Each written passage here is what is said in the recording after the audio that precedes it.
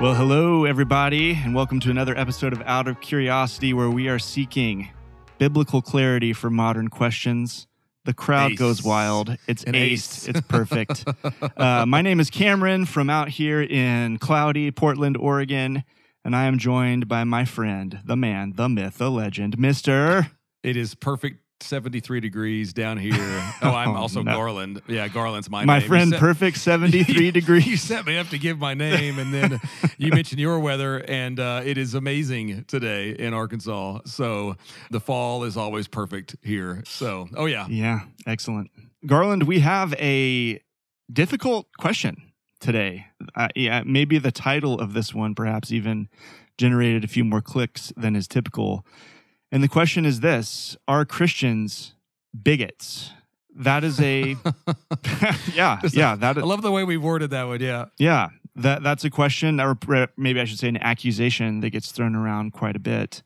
And as we will discuss, I'm sure, sometimes the shoe fits and Christians unnecessarily have to wear it. But is bigotry, as we're going to define it, is that actually a mark of faithful Christian discipleship?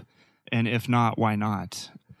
So it's heavy. It's heavy. This is going to touch on a number of tough issues. This isn't about necessarily any individual difficult or contentious issue right now, but we kind of want to just ask this kind of broader question. And I think the place maybe to start with that is the question of, what is the Christian's basic disposition toward people who do not hold our faith, who do not hold to our ethics, who live lives very differently than the lives that Jesus is calling us toward? Or maybe we should start somewhere else. Where are you thinking, Garland? What's the end to a question like this? Yeah, I think it's a great place to start, and I think it's helpful for us to recognize that for a long time, at least in much of Western culture, and then also in American culture, no matter how we got here or not, there were some general favoritism shown to identifying yourself as a Christian. Like if you walked around in America or in Europe, that generally to say I'm a Christian, that wasn't met with disdain. Like there was some advantages even to going to church, to being a part of a church. And so while the number of people that really follow Jesus, like people that are committed Jesus followers, while that number probably actually hasn't really changed that much, in fact, maybe even on the increase, what's happened is that broader umbrella, that sort of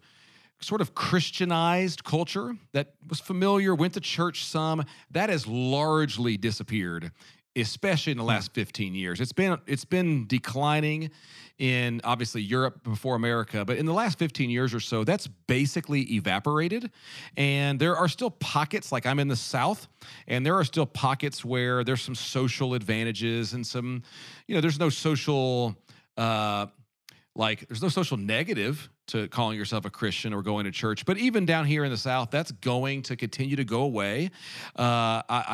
I don't think that should come as a surprise to almost anyone now. If it does, I know that could be frightening. I know that can come with, for many Christians, I think it causes us to be maybe fearful. But that's just kind of where we're at, I guess, culturally. And when you then step out into a culture where you're not met with, oh, being a Christian, that's great. In fact, some of the things that Christians hold to, that Christians teach, some of the moral, maybe ethical and moral judgments that Christians hold. In fact, many in our culture look at, and they wouldn't just say we disagree. They would say that a Christian is necessarily bigoted or backwards, or maybe in an extreme case, like to say that or believe that, you Christians, that makes you hateful. And you should be excluded from the public arena with that kind of an opinion.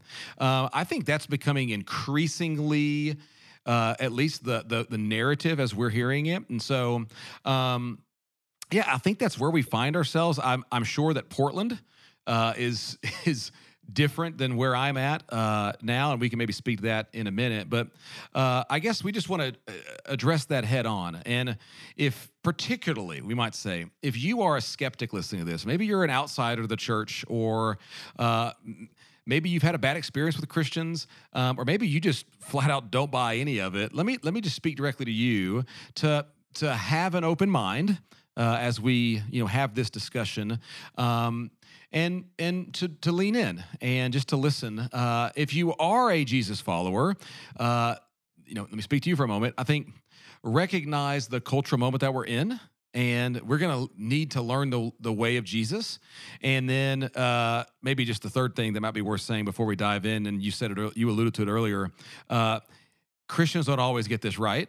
I don't always get this right. And by the way, non-Christians don't always get this one right. And so I think having just maybe this is the honesty to look at each other and go, hey, we probably all have prejudice. We probably all have some groups or different people that we look at and go, I don't get them, and at least a distrust. And so, yes, you said it earlier. Yes, Christians don't always get this right. Some, in fact, the shoe fits quite well, this label of bigot.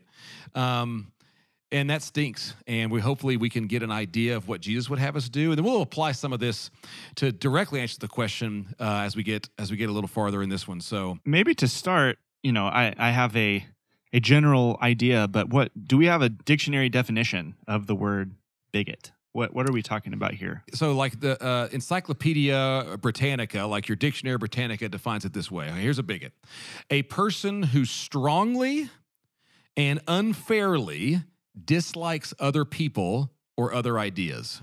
Okay? And there's other definitions. I think that's probably the easiest one. It comes from the French word, which makes me wonder if we're saying it incorrectly. Perhaps bigot. Bigot is the better way to say it. So our Christians bigot. Exclusively how I'm going to refer to this from the rest of this podcast. Bigot, I hate to say it, but I have no choice. In our most serious moment in this, you're going to say it like that. It's going to throw me off. So listen, guys, I know I'm going to give you a myriad of examples where I have functioned as a bigot, as a big old idiot, which we're all doing right now, watching you right now. So the reality is, like, as we said, like, certainly there are Christians that would fit that definition. However, we're going to talk a little bit to espouse what a Christian espouses about maybe a contentious issue that someone else in our culture does not agree with. We're gonna work there, but that does not necessarily fit this definition. And so we'll build to that in just a second. But first, I think it might be helpful for us just to look at Jesus, just kind of take a look at how Jesus would instruct us. Because you open this by saying, how should a Christian respond? And we're looking at this cultural moment and seeing that canopy that sort of protected the church is largely evaporated. Okay, now what? And I think we'll just do a couple of places that we can see this, then we'll see it amplified in the rest of the New Testament, in the letters of Paul and Peter and so on. But just 3 places in Jesus, they're all famous. Shouldn't be that hard to wrap our minds around. The first is when Jesus is asked to summarize the law, summarize the teaching of the Old Testament. What does he say? And we see this in multiple of the Gospels, and it's famous. Jesus says to love the Lord your God with all your heart, soul, mind, and strength. He's quoting there from the great Shema, Deuteronomy 6. But then he also says to love your neighbor as yourself. We call it the Great Commandment in the church. Right off the bat, Jesus is giving us a very high bar. It's rooted in the Old Testament, but Jesus is saying this summarizes everything that the Old Testament would teach. Love God and then love other people. Love your neighbor as yourself. He then takes us... He takes that to an extreme with what we often call it's a parable. It's famous, probably most people in Western culture have heard of it. It's the parable of the Good Samaritan, where he tells a story it's a story, so he's using a fictional example called a parable to make a point of a Samaritan. Now, a Samaritan was someone who, for a Jew like Jesus, these were people that Jews distrusted. Many Jews had a bigoted mindset, using that definition, towards Samaritans.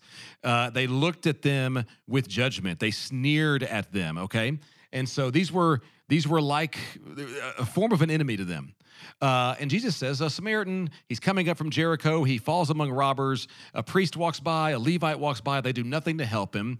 But then a Samaritan walks by. So the Jewish man is there in the dirt. I think I said Samaritan earlier. The Jewish man is there. He's been beat down, and a Samaritan comes by. And the Samaritan takes him in. He takes care of him. He provides for him. And Jesus uses this story. You can find it, by the way, in Luke chapter 10. Jesus uses this story essentially to demonstrate what it looks like to live rightly according to God's righteousness, God's justice in the world. And the question that provoked him to tell the story was, okay, well, what's my neighbor? You know, if you want me to love my neighbor, who's my neighbor? And this is the story Jesus tells, using someone they all would hate.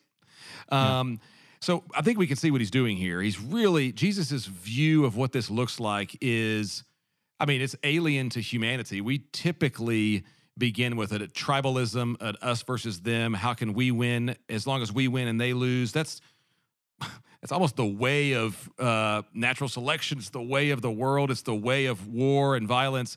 And then Jesus comes along and he's like, actually, your enemy, let's talk about that. And then it gets even more. In Matthew chapter 5, Jesus addresses, it's a famous passage, the Sermon on the Mount. And here, just listen to the language. He says, you've heard what it was said, love your neighbor, but hate your enemy. But I tell you, love your enemies and pray for those who persecute you. Now remember, Rome is in power. And the empire of Rome has their heavy thumb on the Jewish population, and many of the Jews hate them. If you thought they didn't like the Samaritans, they hate these Gentile Romans who hurt them and persecute them and tax them. And he says, love your enemies and pray for those who persecute you, that you may be children of your Father in heaven. I don't think we need to read anything else. I mean, we can look at the letters of Paul and Peter in Revelation and see this amplified, but Jesus demonstrates something unbelievably provocative and profound here in telling us just these three passages and giving us these three ideas. So the basic posture, it seems, of a Jesus follower toward even one who would disagree, even one who would be a so-called enemy, is this kind of a posture from Jesus. Yeah. The inescapable point across the New Testament is that the love that Christians are meant to have is so scandalously wide and so scandalously deep that I kind of shudder to think how poorly I reflect it in the world. And what is love? I mean, maybe we need a definition of love, even, because love becomes kind of a vacuous term. We can use the same word to describe the bagel we had this morning for breakfast, or we can use it to describe, our spouse of 40 years or whatever. Maybe how I would put it is, synthesizing a number of kind of these biblical themes. Love disadvantages itself. Love sacrificially gives of oneself for the true good of someone else. It you can and does for your bagel this morning. That wasn't for your bagel. Yeah. Yeah. It can and does involve your feelings, like, that's often culturally, we boil it down to feelings. It's not to say that feelings can't be involved in it, but it goes far beyond feelings into commitment and action, even when those feelings fade. So it's a self-sacrificing for the good of the other kind of disposition. That if we are to take Jesus seriously, means we are to have that for every single person that we might ever encounter, from the easiest to the most difficult, to show that to.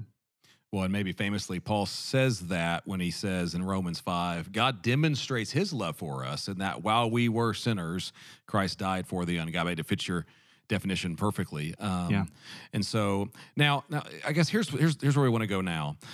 This is where I really want to invite my skeptical friends that might be listening to this.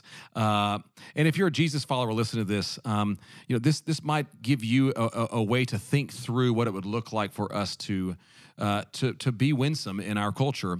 The first thing I just tell you is go look at Jesus. Just go read the gospel accounts and just look at the person Jesus. With your questions, with your doubts, with your skepticism, sure. But I almost dare you, just go look at Jesus, okay? But the second thing I would ask is, if the definition of a bigot is one who strongly and unfairly dislikes another group of people or their ideas or something like that, certainly there are Christians that the shoe fits on that, okay? And I think we said earlier, we could probably all That's been me we'd probably, at times. we'd all have to raise our hand and say, at it times, might, it that's might us. be Yeah. unwittingly right now, and I need to Right. repent. Yeah. But Yeah. Christian or non-Christian. So I think we can all just take the gloves off and sit down and say, okay, that's probably got us all at some point. Now's where I think it gets particularly relevant is in the modern world, there are a handful of things, and they're flashpoint things in our culture. These are things that Christians hold to. Some of them are moral things. Some of them are ways of viewing maybe truth, like they think that they have the one way to God or something like that. There are a handful of ideas that in our culture right now, my skeptical friends or my non-believing friends, they look at a Christian and say, for you to hold that makes you a bigot or makes you hateful. And I think what I'd like to do is take a few minutes here and just ask and answer the question, is that fair? Is that a fair accusation? So let's use, and here we said we're not going to go into, and we're not going to go into like, what does the Bible say about said flashpoint? This is not an episode about that, but take an issue like marriage and sexuality or gender or Christian exclusivity, things like that.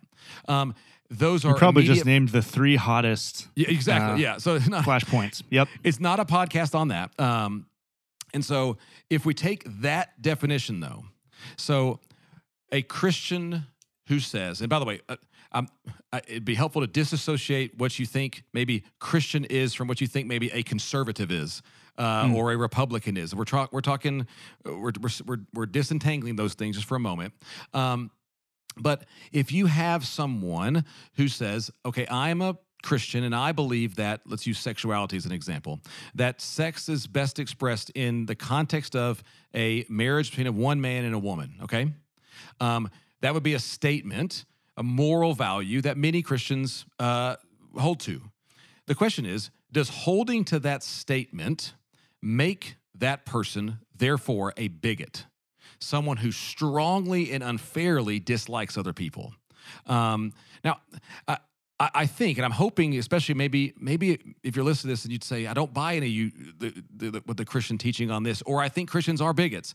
I hope that you would at least consider perhaps that's an unfair statement. Perhaps that's a statement that is ratcheting the rhetoric up very, very high. Now, you may say, I think it's dangerous for one group, say the Christian group, to try to impose their view of sexuality on the rest of the population or on society as a whole or on another group. There's something dangerous about that. There's something maybe even that rises to the level of hateful in that. That's a wrong thing to do. Now, I would just simply ask, what is the fundamental difference then in a Christian saying, I have this view of marriage, and somebody who comes from a different background who says, I have this view of marriage? And I think that view should be the one that our society adopts. The question I'm simply asking is, what is the fundamental difference in both a Christian saying that, who maybe has a traditional view of marriage, between one man and one woman, and somebody who has a progressive view of marriage, who says, I think that same-sex marriage or whatever may be the case. I think what I'm trying to help us to see is that both groups, are they not coming to the table with a particular sexual moral judgment and a desire for the broader society to accept and abide by that idea? I would not accuse either of being a bigot. I would not accuse either of being hateful. Now, I think I could imagine the objection going something like this. Okay, yeah, but the Christian view is restrictive. It's an intolerant view. The progressive one is not. And I would grant that. It is seemingly more restrictive, okay? But I might again ask, does your sexual view, does your view of sexuality in its best context, does it have any restrictions? Is there something you would exclude? And most people, at least that I talk to, across the table or, at a coffee shop or something, would say, yeah, of course, there's certain things that I don't think should be allowed, and those things are those are not typical or something like that. So now we would have to acknowledge that both groups are coming to the table with a particular moral and ethical judgment about, in this case, the right application of sex. And both groups want the broader society to adopt that their value judgment. And both groups are affirming that there is some kind of a restriction. We've walked through this, and I've talked for several minutes here. I'm curious, how does that land on you? And I've had a number of real conversations with real people about this. I've tried my best to be sensitive to the accusation. Christians are hateful or Christians are bigots, and gone, are we? Let me think about that. And I've struggled to see that this definition of what that word would mean, that this disagreement would rise to. How does that land on you? Two things that come to mind for me are, one, I think at the end of the day, if you're going to have any kind of moral view, any kind of ethical view, any kind of about whatever issue, then you will be creating people who follow that and agree with you, people who disagree with it and don't do it. And by virtue of that, you have entered the realm of competing worldviews and disagreements, and you can hold your disagreements either with a posture of generosity, seeking understanding, love, and patience with the Charity. other person, tolerance in the best, healthiest sense of the word, yeah. Or you can hold those views with those differences with a exclusionary, hateful, accusatorial, angry tone. So yeah, I think it seems pretty plain to say that the mere existence of disagreement doesn't entail one posture or the other in and of itself. The second thing I would say is you didn't really get into the conversation of in most things, and I guess we could open the door to a whole political philosophy conversation we don't have time for. But yeah, I would say it is not the case in general that Christians with most of their ethical things are really that interested in calling non-Christians to live out those things. Now, there are some things that you go, this is such a justice issue that we're going to plant our flag and use whatever political muscle we can muster to do it. And I think most would agree that that's good and right. But there are a number of things where we just kind of go, yeah, this is what Christians hold to. And if you're not a Christian, we're not expecting you to hold to this. That Christianity is a voluntary association into discipleship to Jesus. It's something that's come to by faith and is personally opted into. And so there's another wrinkle of this conversation as well that I don't think we've mentioned, that, yeah, we can hold something and at the same time go, well, Paul says it himself in a couple of his letters, this is for believers, not for those who are outside the faith. And I think that's maybe a helpful wrinkle to the conversation as well. To put even using the example that we've already put on the table, yes, there are Christians that hold a view about, we'll call it a moral value judgment about sexuality and its best expression. And yes, there are Christians that think that that should be accepted by the broader society around. There's a number of Christians that hold that view and don't think that it should be what the broader American or Western culture espouses as their view of marriage. And again, I would certainly say that I don't think that having said view would rise to the level of the accusation that person is a bigot. And so I one of the purposes, I guess, of this episode is maybe for us all to recognize the rhetoric that we use. And by the way, this goes both ways. So I think for Christians to recognize that we can come to the table with charity and grace and seeking to understand, or we can come to the table with anger and our claws out, and plenty of Christians do. And I think when we do, we would be in violation of the commands of our King Jesus. And if you're a Jesus follower listening to this, get ready, be prepared. I think that in one of the things that the Apostle Paul says, he says, "Do not be surprised at the fiery ordeal," or Apostle Peter says, "Don't be surprised at the fiery ordeal that you're experiencing, although as if something strange were happening." That's historically the normal expectation for most Christians in the world has been we don't fit in with culture and people don't like us. And so I would also, though, hope from maybe our skeptical listeners to go, you know what, maybe my rhetoric has been ratcheted up, and maybe I should speak with more charity when I'm talking to a Christian that I disagree with about maybe really important things. And I think that we'd all be better served maybe in doing that or approaching it with that kind of a posture. One last thing I would add is just the connection between love, as we've defined it, and this central command of our faith, and human flourishing. Love is necessarily tied to seeking the ultimate good for the other, even at a cost to ourselves. And I think in this context, it's really helpful to see that if we're convinced of a teaching of Jesus, that this is really what Jesus taught, that this is really Jesus's vision of what the good life is, what's the path to flourishing, to health, to the life abundant that he described, then it is not the loving thing to do to set that aside, to try to mutate it, to try to withhold it. The loving thing is to say, hey, this is what Jesus has, and this is what he invites you into, even if it makes us uncomfortable to say it, and even if it makes the other person uncomfortable or angry to hear it.